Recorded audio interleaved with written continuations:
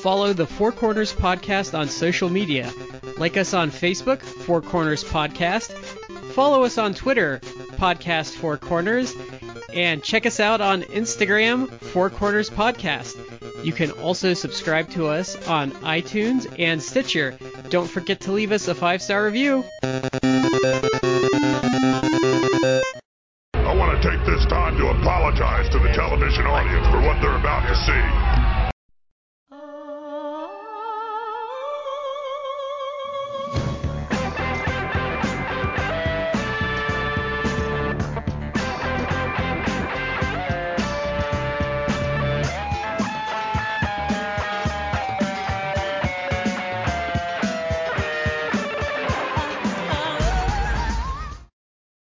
Ladies and gentlemen, welcome to the Four Corners Podcast. I'm Shad with Matt and Brad. Guys, how are you? I'm doing good, Shad. I'm doing good as well. I am so glad to hear that, and I want to say thank you to everybody out there tuning in for this episode. We're going to get our shout-outs taken care of right here at the beginning, so the first one's going to go to Collar and Elbow, the wrestling brand, collarandelbowbrand.com. Use the promo code 4CornersPodcast, that's the number 4, capital C in Corners, capital P in Podcast, to save 10% off your order. Our other shout-out means that we throw the ball over to Matt. Yeah, that would be to Orlando Colon. You know, Shad, if I was building a new Mount Rushmore of only wrestlers, Orlando Colon would be number 1 through 4. I just chisel his face in different poses. Maybe one looking pensive, one smiling, a happy face. One gets the Teddy Roosevelt mustache. Yeah, you know what? That's a great idea. Yep. He can be Teddy. That's Teddy Orlando. Teddy Orlando. This is like an inside thing. My daughter is now naming her stuffed animal friends, and it's usually like whatever the type of a creature it is, and then someone that she knows in real life. It's like there's a boy at her daycare whose name's Patrick. Yeah. So she has like a Winnie the Pooh bear, a giant Winnie the Pooh bear, that she received as a gift from friend of the show, Christy Petrillo. There it is.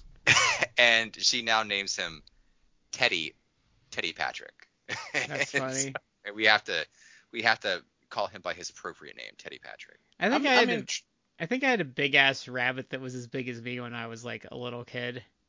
Oh, this Pooh Bear is as big as her. I'm intrigued because the way she's doing this is it's like she's got this interesting nomenclature of specifying the thing and then specifying the proper name. Anyway, Mount Rushmore sounds like a segue, Matt. It is a segue. Yeah, tonight we thought we'd pull back for a little high level stuff. And we are going to be doing some Mount Rushmores of, we got 4 categories. So what we're looking at, Mount Rushmore, that's 4 picks, but each category we're going to have 4 picks and an honorable mention. So, just so you guys know, from the beginning, the categories are going to be promo, in-ring, tag teams, and faction. So we're going to start, I guess we'll just start at the top of the list. And which of you guys would like to look down your Mount Rushmore of promos? I can go first. All right, Brad. So there's going to be some crossover between a couple of this lists, but that's because I think highly of them. But so my Mount Rushmore for promos would be Nick Bockwinkel, Ric Flair, Jerry Lawler. Probably this is the one I struggled on because Eddie Kingston's my honorable mention because I didn't necessarily want to put him like on the list, but he deserved to be around it. And so like this is where I always struggle with this because you have guys like Dusty Rhodes, you could put on there. I think actually Randy Savage would probably be my 5th. Okay. Randy Savage or Terry Funk. We'll go with Randy Savage though. Yeah, Brad, you know what that makes you? Does that make you a coward? You're a coward. You didn't put me on the list. You're a coward. Goddamn coward, Brad. That's an interesting list. You've got a mixture of a lot of different styles in there. I think what what you'll see with me is you probably have the three of the best talkers, non-WWE talkers of the 80s with Lawler, Flair, and Bockwinkel. Then you have like Savage and his style, and then Kingston for being like the best promo going currently. Mm-hmm. Well, I mean, I'll go ahead and do mine because I didn't share my list with anybody before this, but I've got some crossover. I'm gonna have Randy Savage, because part of it is because everybody who's a wrestling fan, it seems like, does a Randy Savage impression. His promos and his voice was so iconic that everybody does that. And then in a close second for that sort of thing comes Ric Flair, because everybody woos. And if you throw a woo at a show, you're going to hear a bunch of woos come back. Now, mine are not in any particular order either. Like, mine aren't either. Yeah. But these are, and I'm also not going to sit here and say these are the what would quote unquote technically be, be the best. But they're the ones that I feel were, at least to me, best in their field for it. And my third slot, that's where I'm going to put The Rock.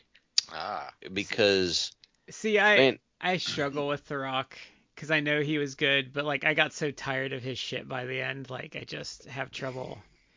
Hey, I understand what you're saying, but it was always over. There was nowhere he went even if he did every one of his stock phrases and that's all he did in the promo, the crowd would be along the entire time. Like, yeah, I agree with that. It's a personal bias against his shtick that. Well, that's why our lists are just different on this. Eddie Kingston gets my fourth slot because Eddie Kingston's promos are so good. Like, oh my God, I go on a ride with Eddie Kingston's promos. He has a way of saying like shit in such a way that it's like completely different than anything you've ever heard before.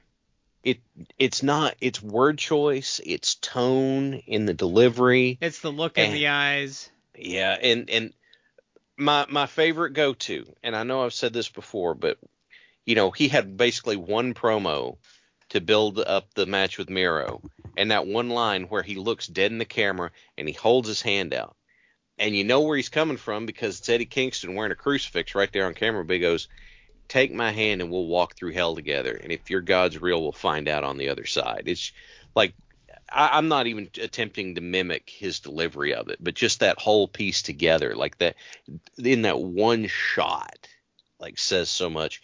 My honorable mention goes to Hulk Hogan, brother, because Hogan, yeah, he had a lot of tropes and that, but Hogan also completely inverted and reinvented his promo style for the NWO run, like flipped the whole thing. Mm-hmm.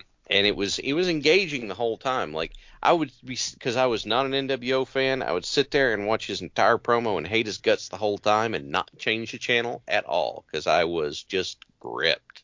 I think his NWO like heel promos are better than like his 80s, early 90s face stuff. I would agree. Yeah. I think they're underrated. Even if he didn't ever backstroke out of one of his NWO promos. The thing is, though, I think why his NWO promos are so good, though, is because he was venting a lot of his frustrations. Yeah. And I think that's why they have such like a good edge to them. You see, that is why my honorable mention slot was almost split because I struggled so much about whether it was going to be Hogan or Steve Austin. And I looked at it and I looked at it and I looked at it and I looked at it and I thought to myself, who's it going to be? And I ended up giving it to Hogan just because Hogan's complete reversal of promo style and face to heel, it worked so well. And Austin's heel turn did not work as well. Even though Austin's promos were amazing. Like, I'm splitting hairs for who's getting up here. His heel run didn't work because the fans didn't want it and they didn't believe in it. So it was doomed from the start. It was amusing, but it wasn't gripping. Yeah. Matt, So, Shat, what's your Mount Rushmore? Yes, sir. if you're counting also the additional like fifth person as the honorable mention, Mhm. my list is 60% in agreement with yours. I have Dusty. Yeah. I have Flair. Yeah. I actually have The Rock. Okay. And my last one on that, you guys have actually picked some great ones that I didn't think about, which I probably could have like put on my list. But like him or like him, love him, hate him, I do think that CM Punk is one of the best talkers in the last like 20, 25 years. So I put him. I would put him. I would put him towards the top. Like, I'd probably put Kingston a little above him, but if we're talking about major league ones post like Austin and Rock, like I think he was top of the line until Kingston like really started doing stuff last year. Yeah. And in that vein, my honorable mention is a guy who I think he's only been in the business a few years, but I think he has the potential to be in it obviously for many more years and be absolutely fantastic both in ring and on the stick. He's already great. MJF. Oh, wow. And that's kind of like that's almost like a controversial pick, only in the sense that he hasn't been in it as long. And Sure. some of the guys that you guys have mentioned, are like all-time classics. So putting him even as my honorable mention over those people is kind of like maybe like an eyebrow raiser. But I do think that the guy is great. And I think he has the potential to be like one of the best. Like give him a few years. I think people are going to be talking about him like they talk about some of the greats. You know, Matt, I think you actually have the perfect reasoning for MJF being in that slot. It's the guy. Yeah, he had a tweet last week, I think, that said, if I were to retire right now at age 25, I still would have had a better run in the business than like 90% of the people who've ever done it. It's true. That's not like a wild accusation. No. And no. I think it's a tribute to him that they don't put belts on him either. Like, and he still is over and is like relevant as he is on the roster. I have to imagine like he probably will get a belt at some point, maybe even 2022. I always kind of thought maybe like the logical progression might be to have him to be the one to dethrone Page.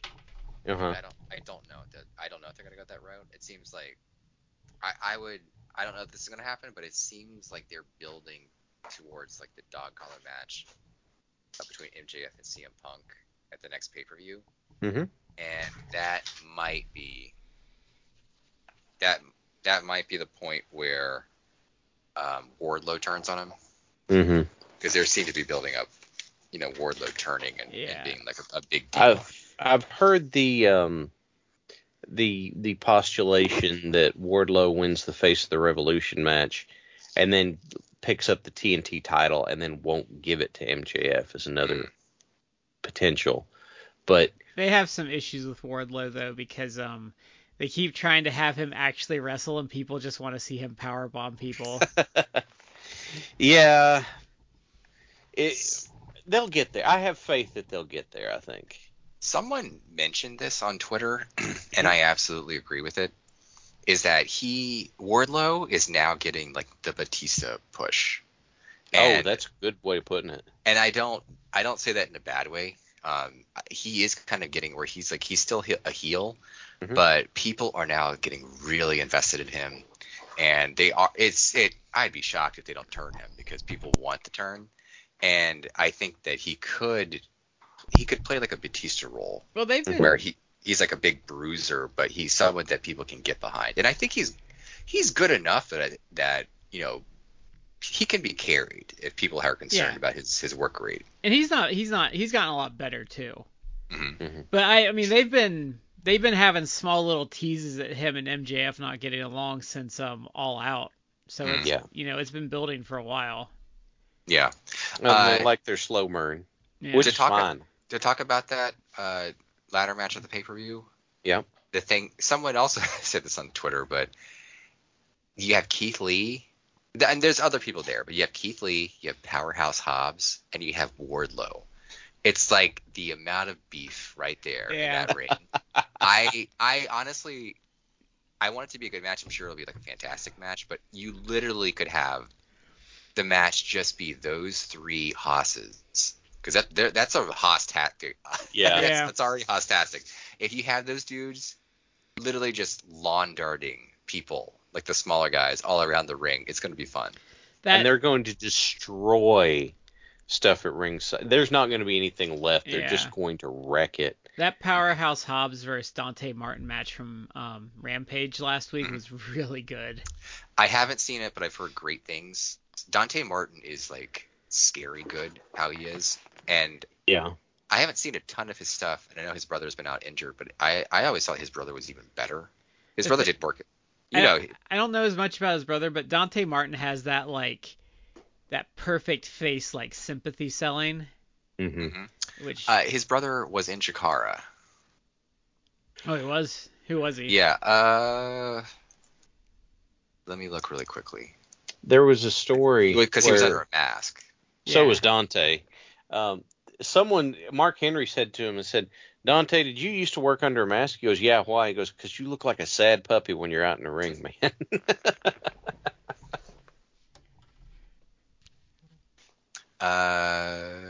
Airwolf.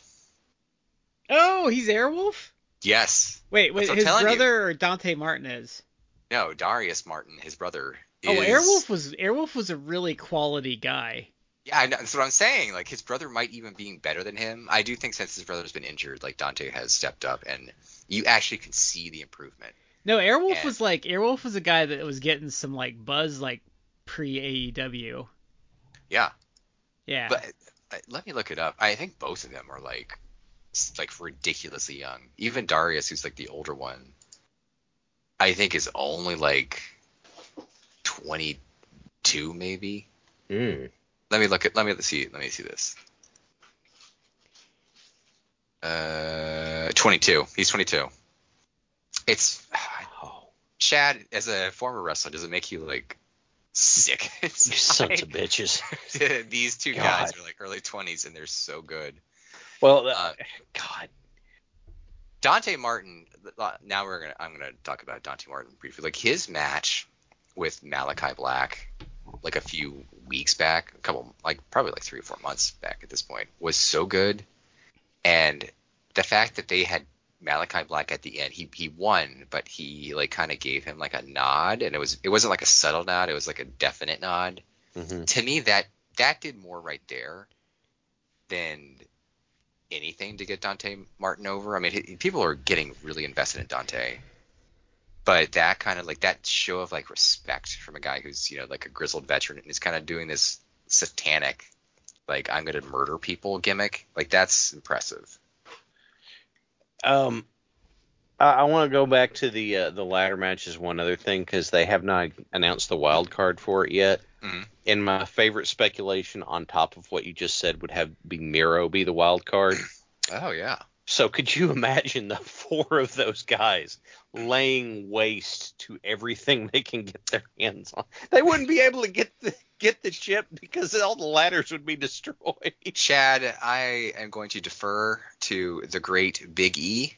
Yeah. Big meaty men slapping meat. That's what I want. That's when I saw when Powerhouse Hobbs won, I was like, I need Keith Lee versus Powerhouse Hobbs like hooked right into my veins. Oh God, yeah. And I need them just to beat the fuck out of each other.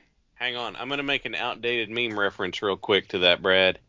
Sheesh. That's to one friend of mine who probably won't even listen to this, but I wanted to do it anyway. So what's our next Mount Rushmore? Did we want to talk about the match right now, or was that like the talking about it? About what? Like our picks? Oh, I thought. Yeah. Well, I think we kind of hit. Should we have done it as we were like talking? Well, I mean, the problem is like, okay, like so Ric Flair, you don't really. I mean, what can you say about Ric Flair? Like Ric Flair, I love just had so much intensity and so much style that he got a monosyllabic little exclamation over for decades, right? So And then, like Nick Bockwinkel, I mean, goes without saying too. Different style of promo, but really good at like using like the, whatever they call them, like the big words to like piss people off. The thing is, that one, I think a lot of people wouldn't get that now, because we're at a point where people just haven't seen much of his career. No, it's such a shame. You're talking about like him probably wrapping up his in-ring career was what, like 35 years ago? So 86, 87 with like a couple of comebacks here and there. Yeah, so people probably don't really get it. But he was such a freak though, like like those hour-long draws with Henning, like, that are amazing. He's like 50 years old in those. Yeah. He's fantastic. He's one of the all-time greats that kind of doesn't get as much love as he should have. No, and I think like if you take him as a total package, I think you can legitimately argue that he's better than Flair. And he's at least like on par with Flair, like for the total package of like promo with in-ring talent and charisma. And then like in the pairing with Bobby Heenan's even good. Like he doesn't even need Bobby Heenan, but they're such like a great tandem together. Mm-hmm. That's I'd say that's a contentious statement, saying that he's better than Flair, but he was great. Yeah. Yeah. Look, everyone, it's been said to death, someone like Dusty. He's on my list. He's on Chad's. Dusty has something that, since you had him on your list. Dusty was not on mine. Oh, he wasn't? No. Savage, Flair, Rock, Kingston, and Hogan is the honorable mention. Now, like, I admit, Dusty's really good, but Dusty didn't just, like, I can recognize Dusty's really good. Like, I can recognize Punk's really good, but Punk's not going to go on my list. Even if he doesn't grab me the same way. Like, I recognize it's really good. I mean, it's hard times, Daddy. Well, that's the thing. I think Dusty and Eddie have the same type of thing going on, where it's their promos, you could get so emotionally invested in them, and they drew out like real emotions in you. Like it's no wonder that like 30 plus years later, like people still count the Hard Times promo as one of the best of all time. Because like he's talking to like the working man, he's talking to the working class people, because he was like the working class champion against, frequently in battles with like Ric Flair, who's rich asshole Punk. Like the complete antithesis of Dusty Rhodes. Yeah. And you could get invested in it, and it'd speak to you. It's like this gut visceral thing, and it's different with Eddie Kingston because he's not like that, but he also kind of is. He kind of is like working class. He's a different type of working class in the sense that he's not like son of a plumber, dude from like the South. Class out there. It's like he's like. It's the same thing, except he's like from the streets, like, but it's like the same mentality, like coming from like the same place. And I think people wouldn't necessarily recognize it due to, I think because, especially in America, we're a little too obsessed with race. So I think people automatically, because they're of different ethnicities, would not see like that it's coming from the same place. But I also think because of the difference in eras, people don't like understand that like Eddie Kingston is like kind of comes from like the same place, just from like the modern world, whereas Dusty's like talking from like that like more of the baby boomer generation. You have the urban rural divide on that as well. And it's not bad. You're talking the same thing, just a different setting. I don't know. I'd say Dusty's Hard Times and all that stuff, though. I think he's coming from an urban place too, though. Because I mean, you're talking like son of a plumber. That makes me think like, oh, you're from the big city too. People probably wouldn't equate it, but yeah, I think it is. Like it's all technically working class. If urban or country, it's still like there are still a lot of similarities and kind of themes that working class people of all stripes go through. I know a guy, he's ethnically like Honduran, so he's Latin or Hispanic, however you want to define that. And he makes the argument, and I'm kind of been sold on this. I'm not trying to make this political, but he does make the argument that like basically like the white working class and the Hispanic Latin working class have way more similarities than they don't, and that you're seeing kind of like the two different groups kind of beginning to understand that they have more similarities than not, and they're kind of like they're becoming more like simpatico with each other, and that kind of makes me. He said that, and I was like, I don't really know about that. But then the more I thought about it, I'm like, well, there might be something to that, and I think it's kind of why. It's not the only reason why, but I mean, Eddie Kingston, like, it kind of taps in that same thing like a Dusty. It's like, yeah, this dude's from like New York, like he's from the streets, but when he talks and like the things that he's saying, you're like, well, if you have any sort of like working class background or know people from the working class, your family has working class roots, it's like, well, shit, I can appreciate what this guy is saying. Like, I worry about people, or you worry about people who you worry about paying your mortgage every month or your rent every month, and you worry about drugs, or maybe people who've like fallen into drug addiction, stuff like that. Everything. It's like it taps into a vein, and the way he can speak with such conviction about stuff, it's really fantastic. Like one of the best things of the last year has been Eddie Kingston getting a shot at a big national promotion, and it really warms my heart because he's so fantastic. And I'm really I love that Jazzwares is actually going to put out this year, I believe, an Eddie Kingston action figure. Yeah. It's like, that dude deserves that. That dude has really gone through the trenches, and he has really suffered through a lot of stuff. I mean, a lot of it's been his own like doing, but for him to get essentially like his day in the sun and appreciated and loved and reap the rewards of that for the business, like a best-selling T-shirt, an action figure, like, it makes me really happy. That's one of like the best things about pro wrestling, is that you can get invested in a guy, and they quote unquote make good. Oh, sorry, that was me like talking more about the in-ring promo guys. No, that's all right. See, it part of the thing that's fascinating to me is that you have wrestling promos that are so good, but if you were to take, for example, the Hard Times promo and drop it down as an assignment in like a communications 101 public speaking class at a college, they'd tear it apart, because they'd be like, you don't have this sort of stuff. It's like, but you're missing the point. Who's it supposed to connect to? It's supposed to connect to people who feel disenfranchised, who feel left out, just like you said, all that. And so that's part of why this is the promo stuff is so hard to quantify, is, does it resonate? But Dusty's he's a really good choice. I mean, that's what he's known for. So that's great. And like you said, MJF's great. He will be on the Mount Rushmore by the time his career winds down. He's just that good at it, and he's so willing to commit to his heel stuff. Lots of good picks here. Yeah. All right. Who would like to kick us off with Matt, would you like to start us with your in-ring picks? Yeah, I'll do it. This is in some ways tough, because there are guys I think are legitimately great.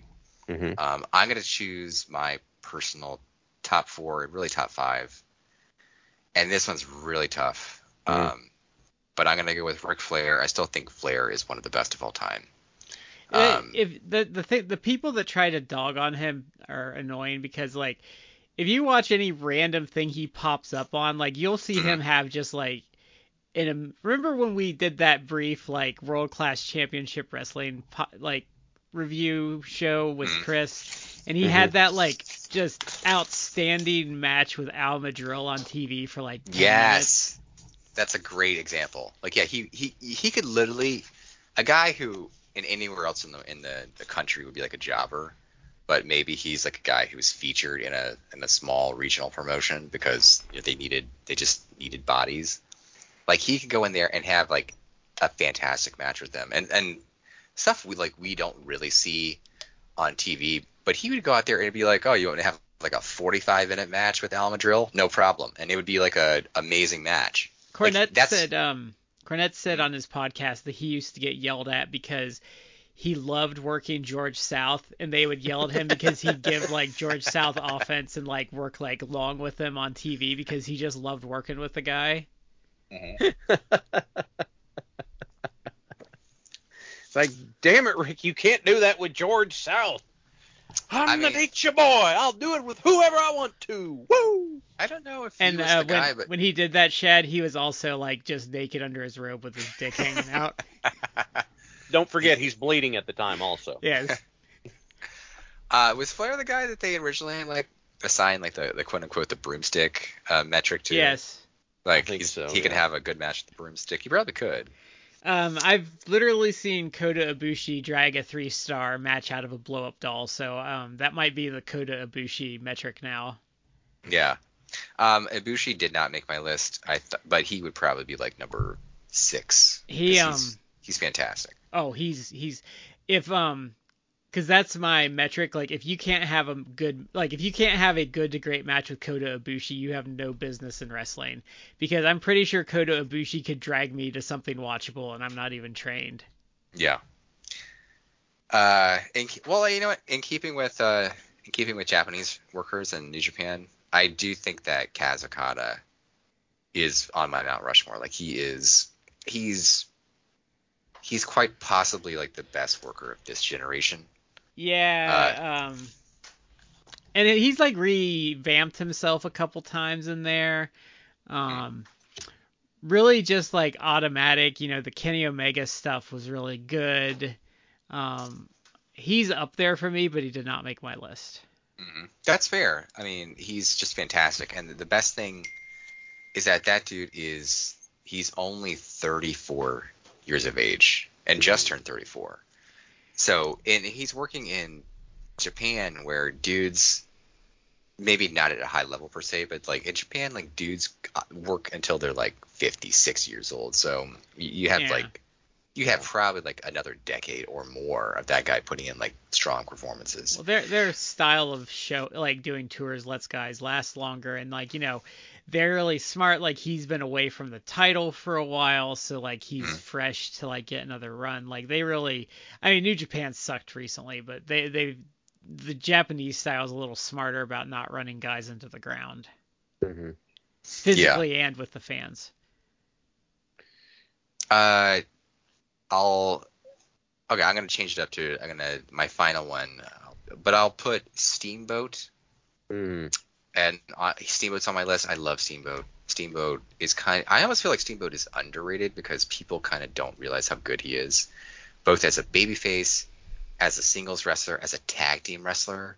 Like, he is phenomenal. It says something that he came back years later doing that brief program with Jericho, and he was putting on like good in that. He was like unreal good for a guy his age, because I think at that point he was at least in his 50s.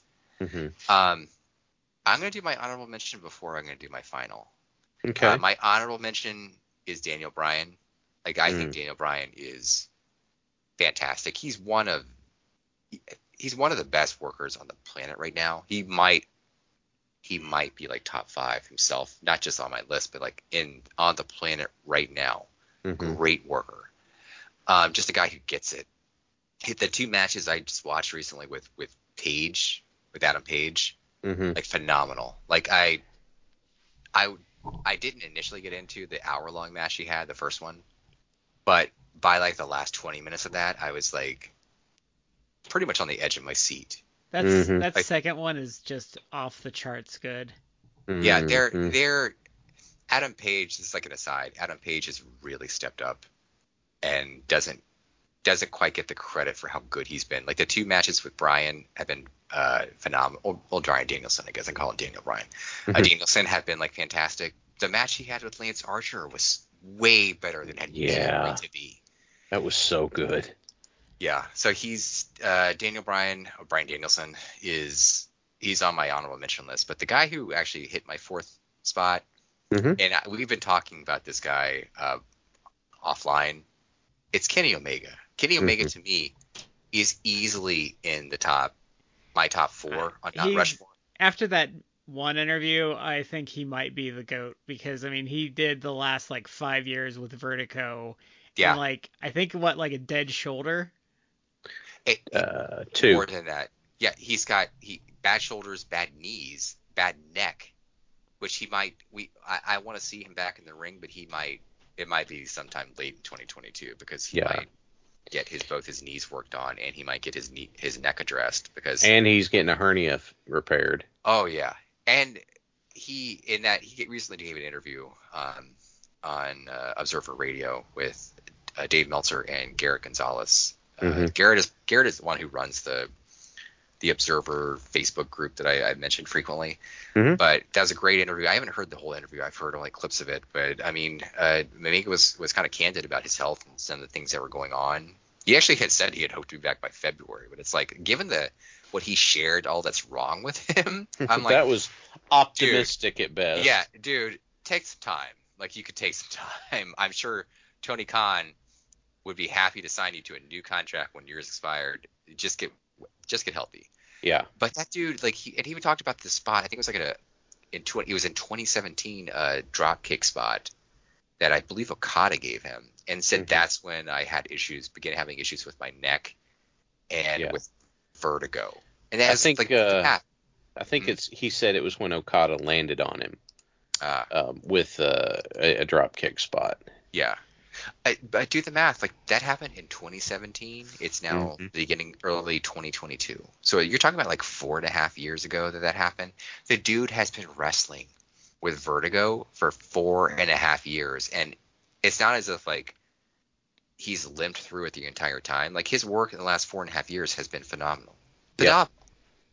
It's that right there alone, doing like the quality of the matches that he's been doing, as injured as he has been for 4.5 years. And the length of some of those matches too, because he doesn't work short. It's no, astounding. He doesn't. So yeah, it potentially moves him into GOAT category. Yeah, that's you make some real compelling points. Brad, do you want to run your list, or you want me to do mine? I'll do mine. So this is no particular order. Since we just talked about him, I do believe he's the GOAT, and I started believing that when he had the Rich Swann match last year, where he pretty much wrestled a dead Rich Swann, and for 10 minutes, and it was still good. So Kenny Omega, as I mentioned earlier, Nick Bockwinkel and Ric Flair, and then Mitsuharu Misawa will round out my fourth. That can be contentious because some people take Kawada. I just think Misawa is probably the best babyface ace of all time, with no questions asked, in my opinion. And then my honorable mention will go to Jushin Liger. See, I'll be honest with you. I've always kind of wondered to myself, and I haven't, I'm sure that's been made abundantly clear over the course of the show. I haven't really dug into the Japanese stuff, but I've always kind of wondered if Misawa would. I've kind of suspected Misawa might grab me. I've never been sure, but I think he might be more of a Kobashi guy, but Misawa grabs everyone. Like, he has a lot of charisma. He's very good in ring. He, especially because like the footage is so available, you can really follow his rise to the top. From like 89 to, was it 91, or like was it 91 when he won it for the first time? I think so. Okay, so you can really follow that, and you get grumpy old man Jumbo Tsuruta, and that's a lot of fun for that era. Okay. Well, all right, so I know I've said this before, but I feel like I need to go ahead and say it again. Like I said, I have not seen much Japanese stuff, and I have a particular quirk in that I prefer to see guys in my matches. Like, I know you're going to have your signature spots, your go-tos, but I prefer to see them mixing it up and doing different stuff as opposed to, hitting the same spot like 5 or 6 times because that's one of your spots. That's why I think you would like Japanese wrestling better if you got more into it, because there's a lot of variety. Well, but the counterpoint to that is you were telling me that, like, Omega doing like a V trigger every other spot was a very Japanese thing, and that kind of turns me off. That's modern Japanese though, because if you're talking like All Japan at its height, you're talking like 89 to 97. Okay. So just to put this out there, I'm not an Omega guy, but he gets my honorable mention spot for all the reasons you guys just mentioned. Like, I cannot deny how damn good the guy is. But I have a very America-centric list here. So my in-ringer, it's going to be guys who did stuff that I just loved watching and just grabbed me. So that means that we're going to have Savage, we're going to have Sting, we're going to have Arn Anderson, and I'm going to have Bryan Danielson. Sting did not have the athleticism that, for example, Danielson does, but his matches always, to me, look to be worked very smartly. If we were to go back, I can't remember which show. It was one of the Bash at the Beaches that was, I think it was, where Sting was wrestling a handicap match against, I think it was Arn and Pillman. And the whole thing was structured in such a way that it was Sting looking like he's smart and playing the other two guys off against each other. And so here I am, him doing that sort of stuff. Arn, we've talked about in the past. Savage, Danielson, we talked about. Those are just the four that I'm putting on the mountain.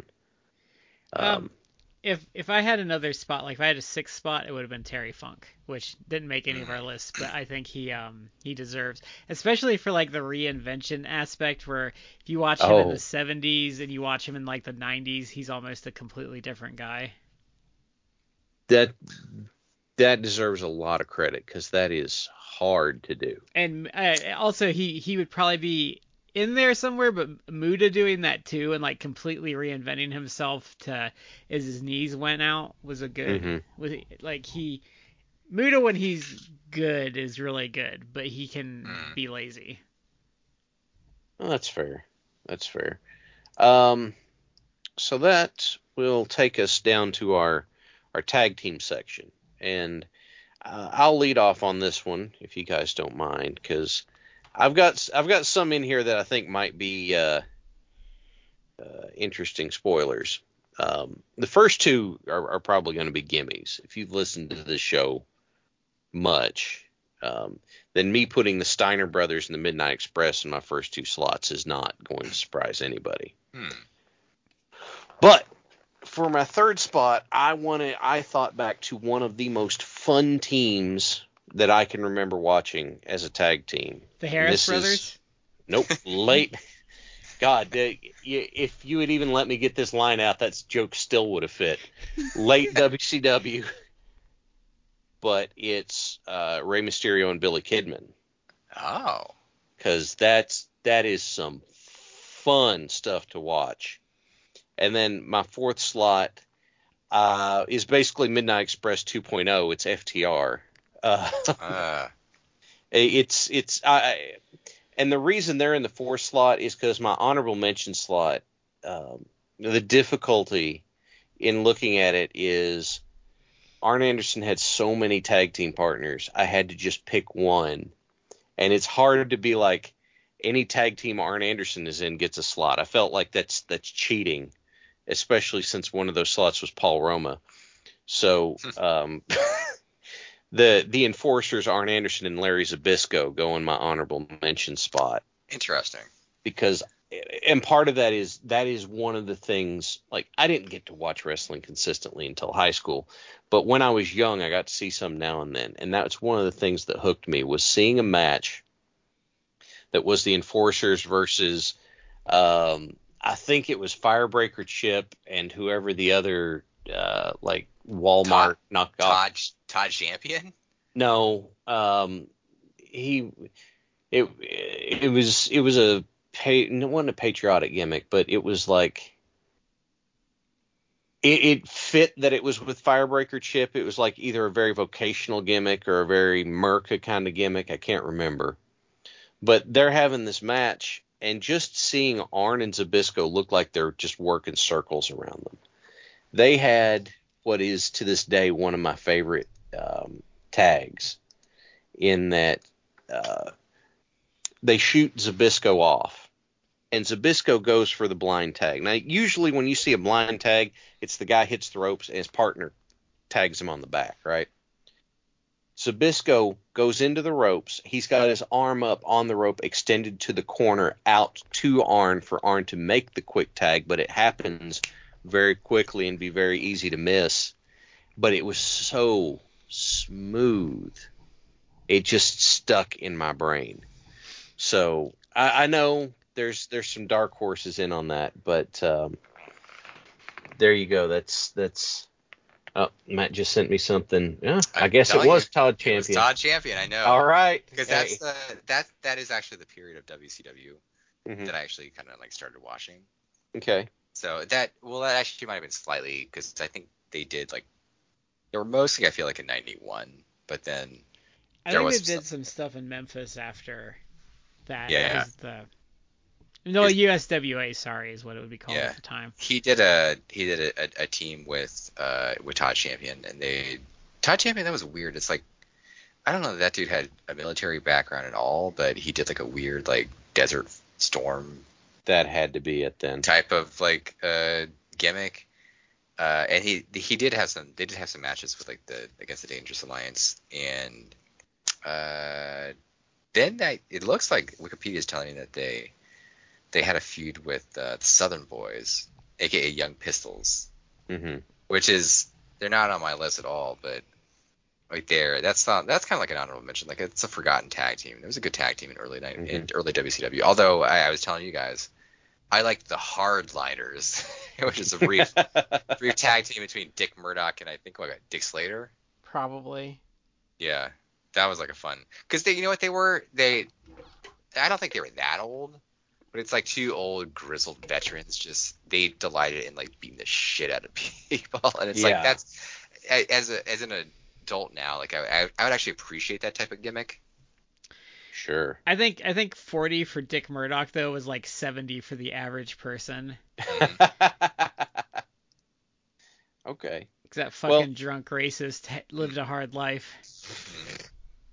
But in any event, I know the last two that I had on there were kind of dark horses, but Mysterio Kidman was so much fun to watch. And every time I see FTR have a tag match, I am just consistently impressed. I enjoy the hell out of those guys. Can I get an aside about FTR? For those who have not heard it, I guess there was a podcast that just dropped from Renee Paquette, aka John Moxley's wife, and she did it with Dax Harwood. She has a podcast called The Sessions. It was called Oral Sessions, but I think they they're probably getting too many inappropriate jokes about the title. So now it's just The Sessions. She just did one with Dax Harwood. It was actually like a really fascinating one. He's very candid about some of the struggles he's gone through with depression and things like that, anxiety. But he told a story which is getting a lot of play, like on wrestling Twitter today, that he disclosing that he once, like back when he was working for the WWE and he was in NXT and everything, had like a heart-to-heart with Shawn Michaels, and then when they got brought up to like the main roster, they did a storyline, or they did a match, like a segment with DX, and DX like beat the shit out of them. And Dax Harwood said that, like, basically, like, behind the scenes, like, afterwards, like, behind the back, like, DX was basically making fun of him. And and specifically, Shawn Michaels referencing some of, like, his stuff he had been candid about, like, his mental health and stuff like that. And never apologized for it. Just so that's, like, man of God, Shawn Michaels being just a total shitbag. He's always been a shitbag. Yeah, but people kind of have bought into like the fact that he's reformed, he's different, and it doesn't seem like he really is. I never did. As someone that's been religious for most of my life, you can smell a phony 50 miles away if you've been around enough religious people. He might be legitimate about his faith, but did certainly seem that once he was back, like, with his boys, he reverted to the old Shawn. Yeah, that's exactly what I was thinking, is that he fell into those old habits, which he should not have. That's a dick move to do. But the thing I loved about that story is that Dax Hardwood said that the one person who wasn't really like that was Sean Waltman. He said that Sean Waltman afterwards came up to him and was thanking him and was like, "Hey, that was great. Like, good job. Like, thanks for working with us." And a lot of people, since the story came out, a lot of people have been replying to that and have been like, "Oh yeah, Sean Waltman's great. Like, Sean Waltman, I've met Sean Waltman or I've worked with him, and he's just been nothing but nice in class," which it's good to hear. I think Sean Waltman went through like a period where he was in a really dark place and a lot of substance abuse issues, but he seems like he has not only like gotten sober and cleaned up his act, but a lot of people are saying very positive things about him for quite some time. He seems like a guy that just is thankful for every day of life he gets at this point. That's true. I can't remember who it was, but there was a story. Somebody that was rooming with him came home from a long weekend. And Sean, like this obviously before he cleaned it, but Sean had gotten jacked up on meth on Friday and basically stood in the same spot until like Monday morning. And like his feet had ruptured out his shoes and stuff. And the guy's just like, "Oh God, we got to get you to the doctor now." He's like, "Yeah, he probably, saved my life doing that." And all the stories about all the times he got jacked up. I'm glad he's clean now because he's a guy that seems to not only really love the business but be a good dude about it. And so it's good to hear. Sometimes he's doing well and he's treating people well and stuff. Sometimes those guys that get like that second shot at life really like embrace it and really thankful. Appreciate it. Yeah. So yeah, that I know that clip's floating around out there. Someone's got it isolated. It's about, if you find the Twitter clip, I think it's about 2 minutes long. Did Matt do his yet? I got lost in the conversation. I'm sorry. I had not Okay. Actually. We're just talking about. Yeah, I was like, did Matt do his or not? Because we were talking about. We just didn't get there yet. Yeah, I was like confused for a second. I'm sorry. It's been a long day, folks. Yeah, looking at mine, I have a couple actually that I don't know if you would consider them tag teams or factions, so I may have to like change it up really quickly. There's more than 3. It's a faction. There's only 3. Are the Freebirds, for example? They a faction, they have special rules to defend the titles amongst themselves, so they are a team, not a faction. That's good to know because they are on my list. They are one of my. They are the fabulous Freebirds. But let me clarify. I'm defining. Is it Buddy, right? Buddy Roberts. Buddy Roberts, yeah. Buddy Roberts. Michael P.S. Hayes, and Terry Gordy. That's who I'm considering the Freebirds. No Bad Street or Jimmy Garvin. Yeah, no Bad Street or Jimmy Garvin. I'm sorry, Jimmy Jam Garvin. Jimmy Jam Garvin. I'm not including them. Although I do think that the Jimmy Jam. I actually thought Jimmy Garvin was a pretty good worker. So not by the time he's in the Freebirds, unfortunately. Well, fair. Was Bad Street Brad Armstrong? Yes. Okay, that's what I thought. Under a mask because people knew who Brad Armstrong was, so they put him in a mask. I still think that Bad Street USA is one of the best wrestling songs. Bad Street GA. Bad Street Atlanta GA. It's up there. They're on my list. Also on my list, someone in chat has mentioned the Steiners. Steiners probably like the best tag team, in my opinion, of all time. They're just phenomenal. That's my pick too. Yeah, it's no small wonder that Rick's son, Braun, is as good as he is. Yeah, and it's really bummer. They're kind of ruining him in NXT with dumb Maybe, booking. but I mean, I still think that dude. Unless they completely mess him up, I still think that dude. No, I legit like be like main eventing Mania in like a year or two. It's nothing I think that's gonna do long term damage though, but they're starting to do some like dumb stuff with him, and I'm like, can you guys just stop, like, please? Yeah. Like, just have him murder people. That's all anyone wants to see him do. Yeah. those two teams are on my list. I also have Road Warriors because why not? Road Warriors are, and they're not even a team that I think has like a ton of like great matches in terms of actual in-ring quality. No, but they're like a force of nature though. They were like a force of nature. That's the best way to put it. They were just like monsters. They would go in there and obliterate people. And they have the best entrance music of all time too. Not the shitty WWF one, but when they were coming out to Iron Man, and you just knew it's like, oh man, like it's about to get like real out here. Someone's like an old to use an old like Mark Henry jokes, like someone's about to get their wig split.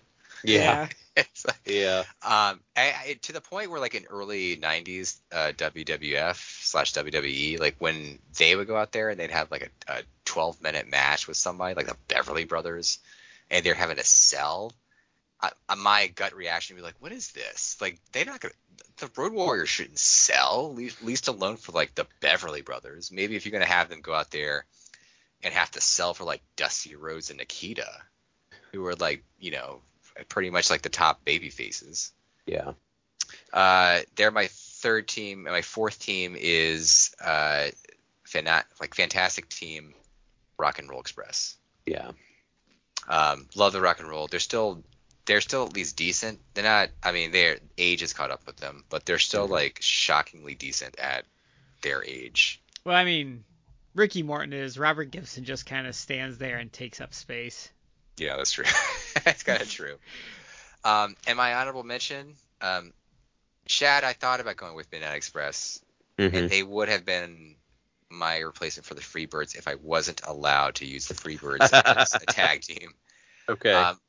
But I decided to choose another team, which I think they're also, you can consider them a faction. I'm thinking more like a tag team because there are only 3 members, but the New Day.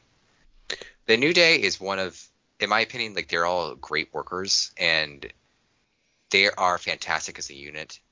That if all 3 guys like tomorrow they're like, yeah, we're done, we're retiring today, like they would have a phenomenal both WWE career and total career.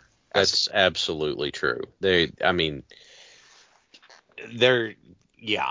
absolutely right. It's not their fault that they kept doing the same shtick for years. It worked. But they had a great, their dynamic would change depending on who was there, just like the Freebirds, and it was always good. Yeah. So Brad, who'd you have on your tag list? So my list is a lot similar to Matt's. So I have the Midnight Express, I have the Rock and Roll Express, I have the Road Warriors, I have the Steiners, and for my honorable mention, I have the Young Bucks. Okay. I was getting ready to say, it's like late 80s NWA, late 80s NWA. Oh, Young Bucks. Okay. Because if you want to talk about the team of a decade, and that would be the 2010s, that's the Young Bucks.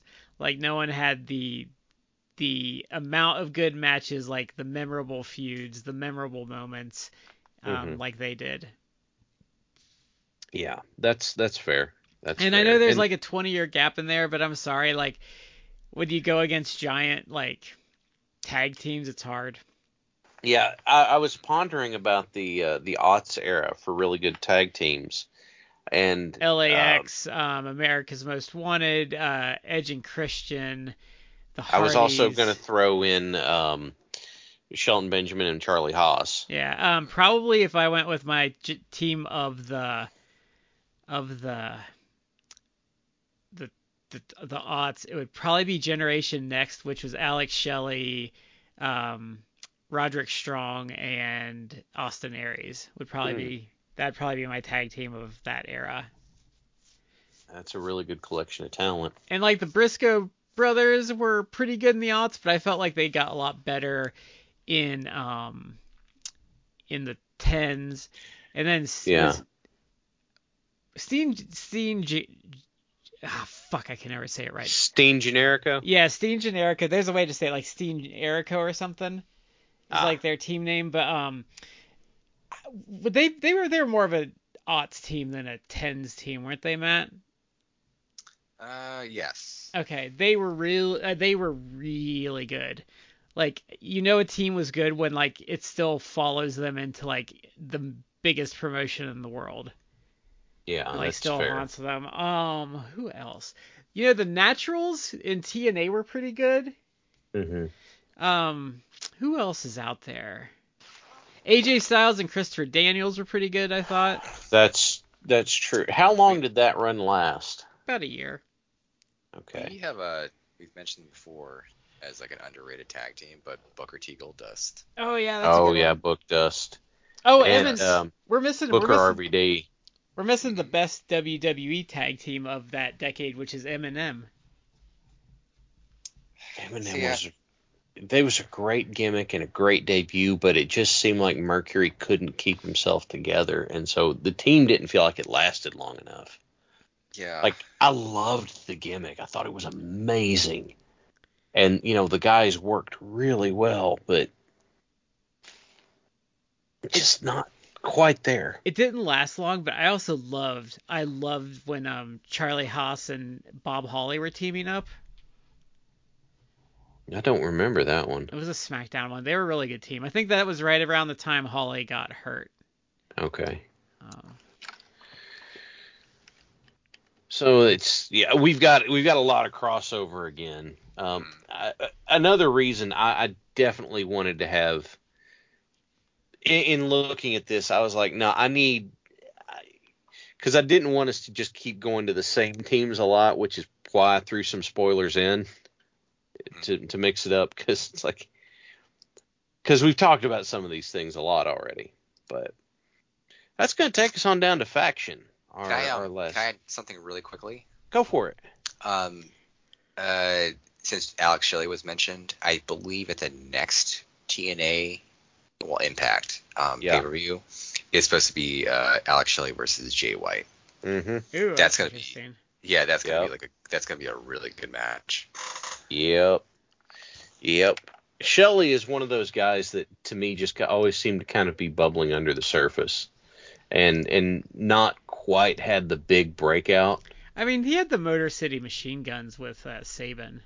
Yeah, and the Motor City Machine Guns were really good too. Yeah. But that was another one. That was in the time period when I could watch TNA, but it seemed like they didn't quite get behind those guys as much as it seemed like they should have. No, and I really wish AEW could get them for like a 6-month like little dealy.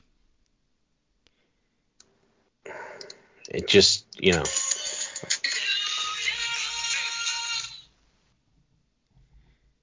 Okay. Yeah. Sorry about that. Oh, and I wanted to do another honorable mention for the 10s before we go, is Roppongi Vice, which was Rocky Romero and was it Alex? No, it was Trent Brett and Rocky Romero. Sorry, I was thinking about Alex Kozlov, but that was a different team. I don't remember who he teamed with now. Didn't Alex Kozlov team with? They were part of the. He wasn't. That wasn't Roppongi Vice. It wasn't Roppongi Vice, but it was with Rocky Romero, right? Yeah.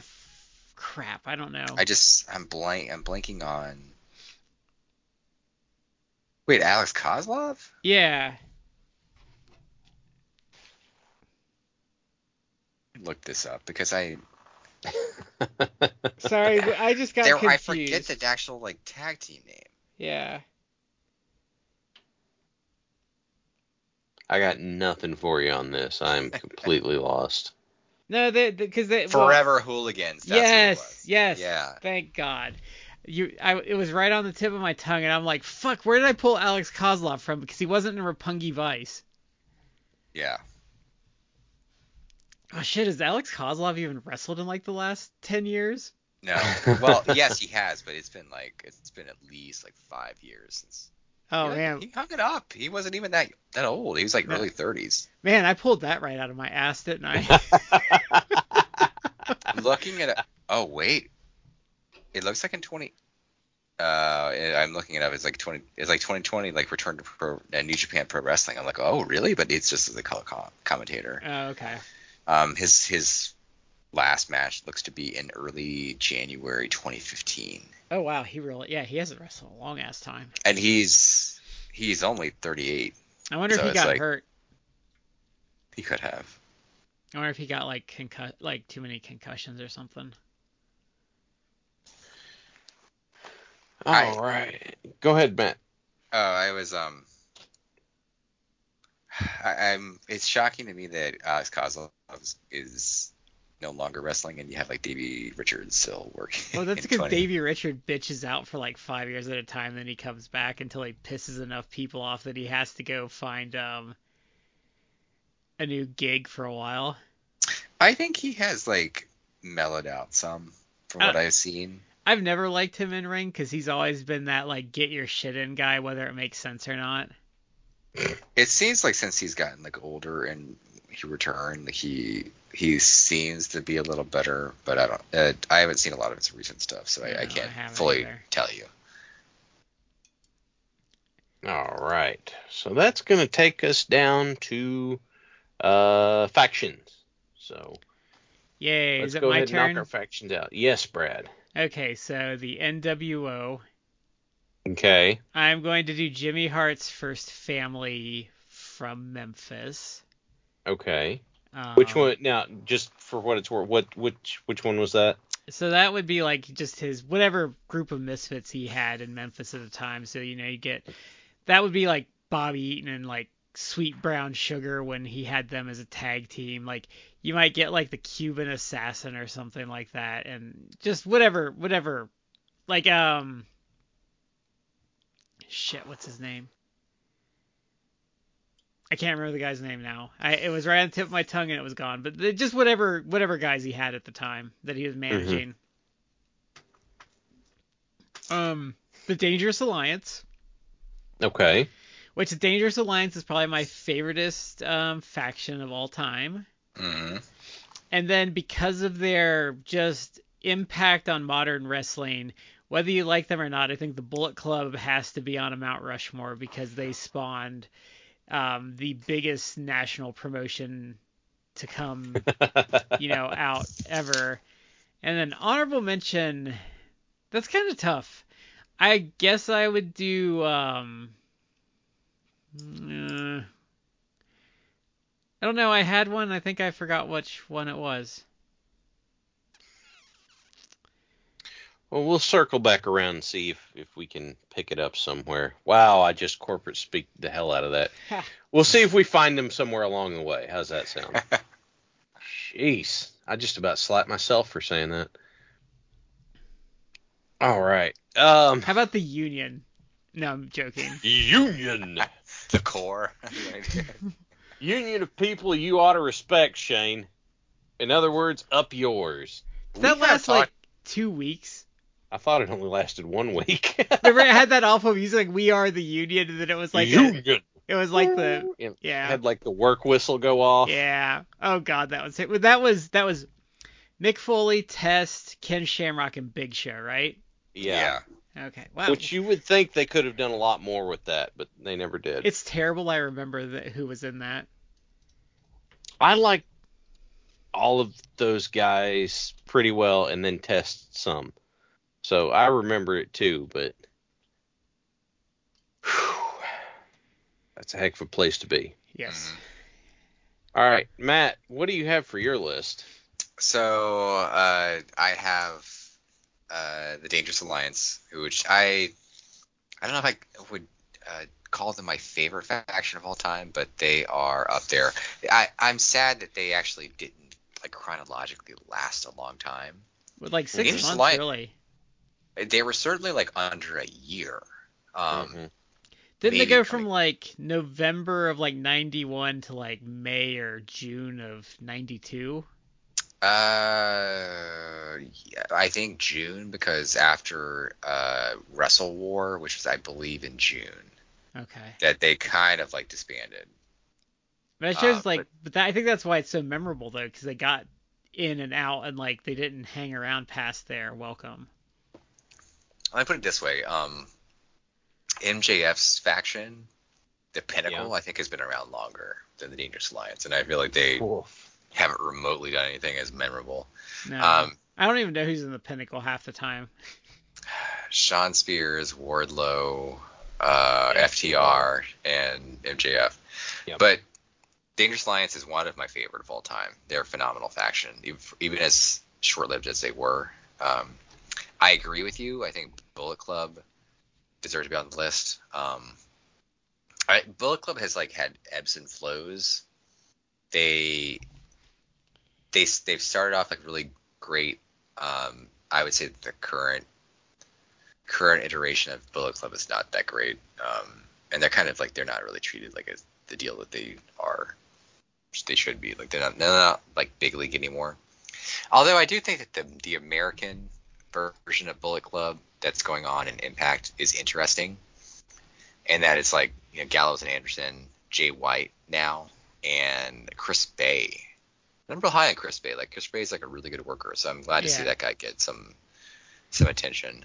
The Japanese version is like not that's where it's like kind of falling on hard times. You have like Scrubs, kind of like how NWO like B team developed. You have the guys that they forgot were in the faction. Like, is Bad Luck Fale still in it? Or has he moved on? Wow, he's been in that for like forever. Someone actually said to me like, "Oh, you should like follow him on IG."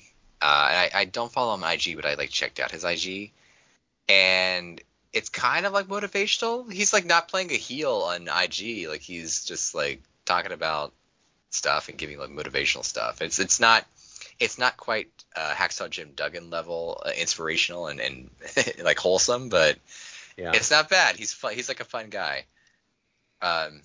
The modern version of Bullet Club is like not good in my opinion. Nah. The only person who's they've kind of like tried to do something with is Evil. But that's like it's like a poor. The problem is like they now mostly just do like garbage matches, which no one really. That's not like the style of match that New Japan is known for, or really is good. I would say that there has been like some over time, like Bullet Club has had like again they've had like really good versions of it.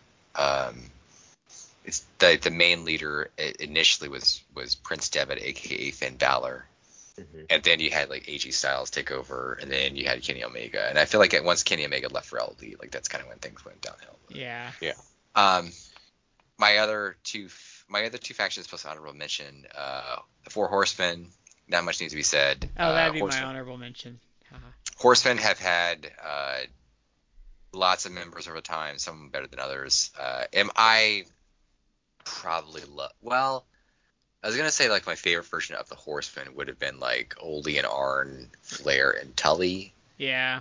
But I actually probably would think like Tully, Arn, Flair, and Barry Windham. That because just Barry Windham was so goddamn good. Yeah. That might be my favorite one. But Horseman, and not much needs to be said. And my last one on Mount Rushmore is the NWO. NWO, they got way too bloated and it got kind of crazy, but the initial version of NWO was phenomenal. Since you mentioned like Hogan, I still think that the Hogan promo that at Bash of the Beach 96 when he turned and joined the NWO, formed the NWO, doesn't get the love that it should, because that was such a good heel promo. Like it's astounding. Like it's so good that sometimes like every year or so I just listen to it because it's like it's such an underrated in the grand span of things heel promo. And he's so goddamn. He starts off like tentative because he's not sure about the heel turn, but then he gets all in on it. It's just phenomenal.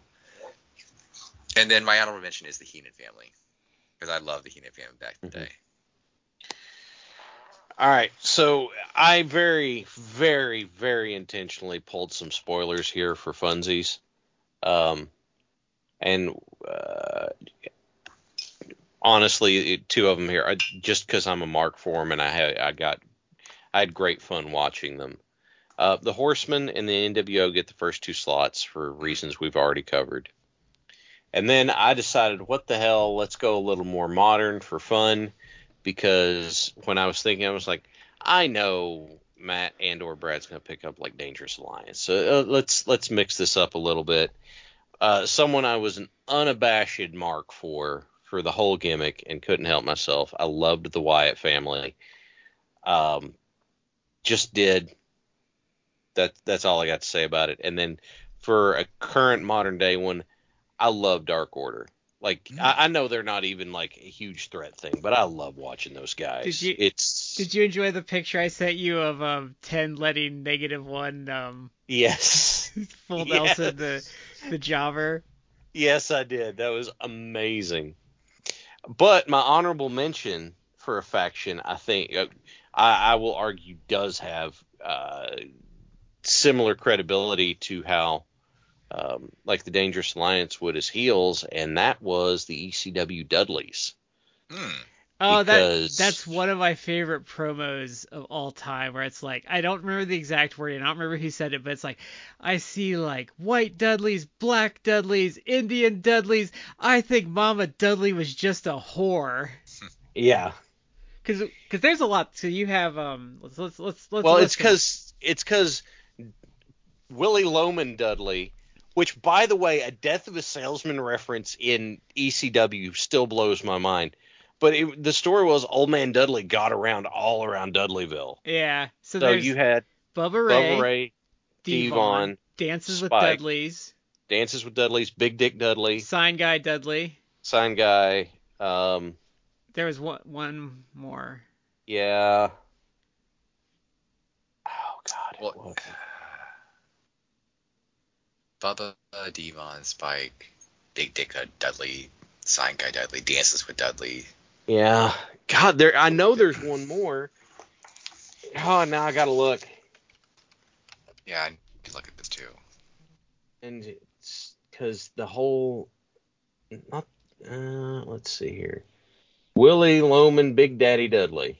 Okay. Let's see. It was Snot Dudley.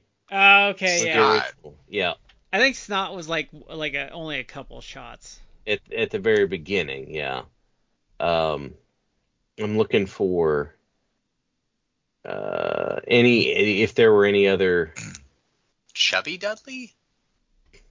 I don't remember that one. That's listed, and I don't remember that one. I think sometimes they just had like a couple of hangers on that just got beat up and then were never seen again. Is that kind of how like the full-blooded Italians would have, like a guy would have appeared and like he get beat the shit, like that shit beat out of him by New Jack. Yeah. He never show up again. But you had this massive heel stable of, I mean, just miserable pricks that got nuclear heat. And, that was part of it, is that, I mean, they were you just hated them, but there were so many of them. It's like, well, what the hell do you do now, right? So, all right, there we go. That's some Mount Rushmores we put out there. Man, there's a lot of fucking Dudley boys. Yeah, man. So, I know, we just decided to have some fun with a nice, relaxed kind of big picture episode, but we would love to hear from you guys about who you like on our list, who you don't. Hit us up on social media, like, comment. We say this every now and then. If you're, whatever podcast service you're listening on, if you leave us a 5-star review, that just helps with some visibility. We'd appreciate it. So, guys, anything else on the way out? Nope. We will get to the Tupelo concession stand brawl. We've just been having some scheduling / busy lives interfering with prep the last couple weeks. Yeah, you want to be in a nice, relaxed state whenever you watch people hit each other with popcorn. Yeah. So, this is Shad with Matt and Brad. We've been in 3/4. You're in the 4th, and we'll catch you next time.